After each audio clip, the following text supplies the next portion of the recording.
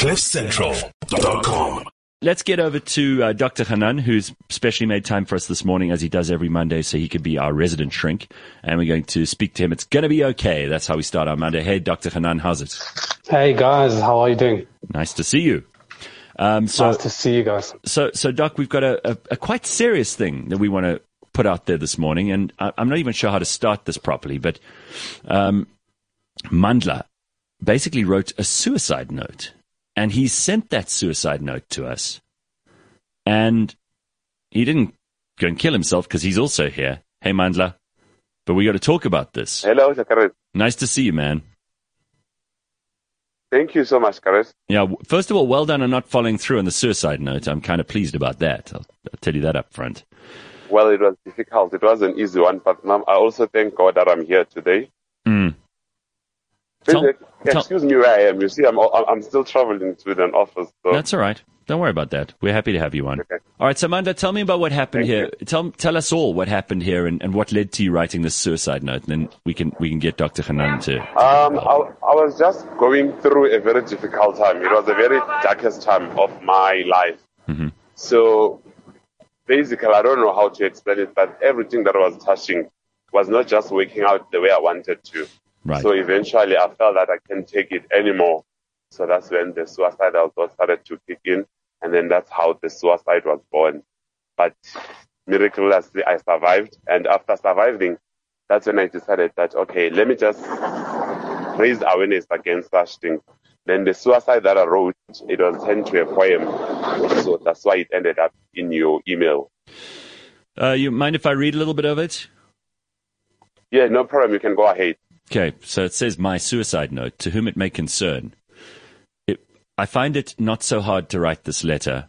By the time you find it, I will be long gone. Yes, my broken soul will be long gone. Only my scattered body you will find, no tears in my eyes. I've cried all my tears, no blood in my wounds. I have blood inside with a smile on my face, trying to be strong. And then you carry on. You basically, this is like it's your swan song. And yes, I was trying to explain how I felt at that time, because that's how I felt. Because when it comes to depression, no one really understands what you are going through. Everyone just expects you to be okay. So when I said I cried all my tears with a smile in my face, it's because I had to pretend that I'm okay to everyone who was around me. Because every time that I tried to explain to them, no one could understand what was going on. So that's why I said, with a smile in my face, I have to act like I'm okay. So, Dr. Hanan, let's just bring you in here, because this is where you can shed some light and explain what you think is going on here. You've seen the whole suicide note. Here's Mandla. He's fortunately with us. I mean, where do we begin with something like this? So his story actually reminds me of a great story that I tell a lot of my patients. There's a guy by the name of P.T. Barnum. Phineas Taylor Barnum. And Phineas Taylor Barnum ran a very successful circus called The Greatest Show on Earth. And he was known as the greatest showman. And there was actually a movie about him. I haven't seen it, but apparently it's excellent. And his shtick, his magic was that he used to invite members of the audience up on stage. And within 5 seconds of meeting them, he would tell them deep secrets about their nature. Mm-hmm. And they were blown away. They were like, how do you know this? I've never shared this with anyone. And he has never met them, but he would tell them things that they had never shared or told anyone in many, many, many, many, many years. Only they knew it. And P.T. Barnum's shtick was that, and now we call it the Barnum effect or Barnum statement, is that he would give people generalized enough statements about their world that they would see a way to personalize it specifically for them. So, for example, a Barnum statement would be, you wear a mask in public. Mm-hmm. Now, you know who else that applies to? Everyone. Mm-hmm. You have a need to be liked. Mm-hmm. You know that applies to? Everyone. Everyone. You're a thinker. You know that applies to? Everyone. everyone. You don't get people that don't think, right? Right. We might think so, but we don't. So those are bonus. And when you turn to somebody and go, you're a thinker, people are like, how do you know that? Who told you? Or you have a need to be needed. You have a need to be liked. And people are like, how do you know that about me? I don't try to show it, but how do you know that you've never met me? Now, by the way, people that don't have a need to be needed or don't have a need to be liked, those are people that we send away to prisons. They're not welcome in our social circle. So everybody that's around us, that's socially functional, has a need to be needed. Now, why am I telling you this? Is because when you turn to somebody and say, or think to yourself, you get sad sometimes. That applies to everyone. And the truth is, people that suffer from depression or anxiety or insecurity or guilt or frustration or anger or whatever it is, they have such great shame in sharing it because they think it only applies to them. But in reality, everybody can relate to feeling sad. Everybody can relate to feeling anxious. Everybody can relate to feeling insecure. Everybody can relate to feeling not good enough at some point in their lives. And I think the first point of protocol when dealing with your own feelings is to acknowledge that what you're feeling is normal. And whilst other people might not share it because of social embarrassment, perhaps they don't want other people to know because they will be judged by social media, by their social circle. The first step is to acknowledge. Now, I want to say this to you.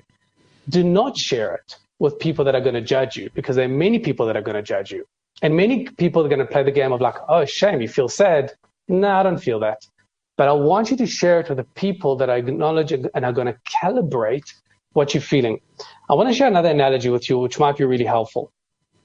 Pilots, my brother's a pilot. Pilots are trained, I don't know if I shared this before, but pilots are trained to never trust their feelings when they're flying because their feelings could lie to them. So pilots are trained to trust their instruments. So if their feelings tell them that they're veering right, but their instruments tell them they're veering left, well, that's what they trust, they're veering left. If their feelings tell them that they're straight, but their instruments say they're upside down, they trust their instrument, they're upside down. Now, we all need to be calibrated through others, but the mistake that people make is they either get calibrated by themselves, so I want to calibrate myself and figure it out myself, which is obviously wrong, or they get calibrated by instruments, by people that are unhealthy, people that gaslight them. So what I want to tell you is at least the first step is to acknowledge what you're feeling. That's perfectly appropriate and perfectly acceptable, but go and seek out the instruments and the people that will calibrate you or that will acknowledge and that will hear you and understand you, not hold you there, but understand you and push you forward in the right way. That's at least the first step.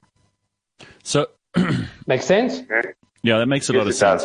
So, Mandla, let's just talk about Mandla's specific situation here, because it may also be a blueprint for a whole lot of other people who are going through this. We know we've got huge suicide rates all over the world at the moment. A lot of people feeling very isolated after COVID and all that stuff. But also in South Africa, we've got a lot of young men who feel like, they're not enough. They feel like they aren't doing enough. They feel like they're being judged. They won't amount to anything, whatever the case may be. There are a lot of, we know suicide is a big problem, right, Dr. Hanan? So Mandla's he's not unique in this respect. And maybe by helping him with his situation, we can help other people. Right. So what we want to also tap to, Monday, and I want to hear from you, how did you find that hope? Because obviously you went through that low and life is meaningless, life is purposeless. But how did you find that click, that thing that made you go, you know what? Maybe there's a light at the end of the tunnel. Maybe there's hope for me. Maybe there's something that I should reach out to as opposed to give it all up. What did you tap into?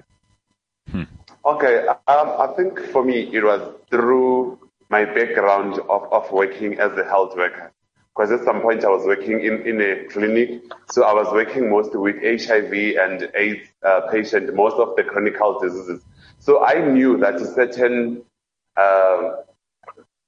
if you are infected with certain diseases, you can also suffer depression. So when I was starting to pick up the sign that something was wrong with me, I could realize that this might mean that I have depression. So when I started to seek help, I knew exactly what was going on. So basically what became difficult was the service that I got from the public health service. which is what I ended up writing a letter to the then Minister of Health, Dr. Zweli Mkhize, trying to reach out to. When you go to the clinic, the people who are supposed to help you, like the nurses and all the stuff, they do not know much about mental health. Do you understand? So I think what gave me hope was my background in health, knowing that there is help for people who might have what I think I have, because I first had to diagnose myself first before I was even diagnosed. Amazing. You know what, like a couple of things. Number one, life is filled with suffering. There's no question. We can't get away from it. Life is challenging. Life is tough. You know, the moment you think that it's just a Disney movie, well, you're just going to be disappointed. You can't get away from the fact that pain, emotional pain is there, and suffering is going to be there, and loss is going to be there. That's part of life. It really is how you manage it and how you deal with it. Now, you tapped into something bigger than you, and the name of this show is It's Going to Be Okay. And you tapped into that human spirit that's able to project forward and go, it's actually going to be okay. And I'm going to find a way to make it okay. I'm going to find a way to deal with this. I'm going to find a way, and the people around me that will help support and guide and take care of this and help me overcome this. Not pull me out, but certainly help me find a better place. So big ups to you for having that. We call it an unconditional attitude of strength, an attitude that it's going to be okay. And you found that. I really feel it's so important, and it is in the human spirit, to look for that thing that's going to make this okay. We don't want to accept the reality of what it is. We want to acknowledge that this can be better. And well done for doing that. That's great. You tapped into your human spirit. Well done to you. Thank you. Thank you so much, Doctor. Well, I mean, I'm glad that you're in the position you're in now, where you can look at this in such a sage, sober way, Mandla. And obviously, you know, to me, it's just important. I didn't want to lose one more listener. I mean, I'm totally selfish about this. But I will say also, it's been really fun to kind of be on your morning commute with you this morning. We were in the taxi with you. You got out, you took a little walk. We've got into the office. You travel with me. Now you are in the office door. The office is still locked, so you're outside the office now. Nice, dude. No, listen, keep up the good work, and being in the healthcare sector, as you said you are. You guys have obviously had a very busy 2 years. Thank goodness for people like you. Yes. Keeping those facilities open and looking after other people. I'm very glad that you're also brave enough to share your story without worrying about being judged here. It's very, very difficult to do that, right? Absolutely. All right, man. Thank you so much, Gareth. Thanks, Mandla. Nice to have you on. Wow. That's brave, huh?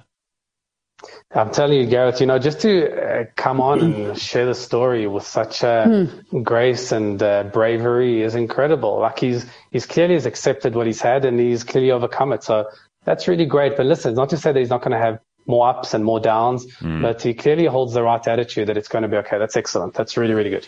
Well, that's why we're trying to do this. Yeah. You want to say something again? I mean, I was, when I first heard him, the reason why he was coming on, I was so surprised to see his camera turn on. I wasn't expecting that. And it's that has been the most effective through his message and through us speaking to him. That has made the biggest difference to everything. Yeah, and I mean, you could see. Anonymous. Yeah, for sure. But you can see he's owned it. Yeah. He's like, this is what I've been through. This is what I went through. This is where I am. I've overcome it. He's owned it. That's great. That's wonderful. Love it. Listen, just by the way, if you are having trouble with suicidal thoughts, you're not managing, you're not coping with this opening of a brand new year. There are lots of people who are not. You're not the only one, as Dr. Hanan said. I love that P.T. Barnum story. And the one about the pilots and the instruments, frankly, because we sometimes have very faulty instruments. Absolutely. You know, we need to trust our gut less, actually, not more.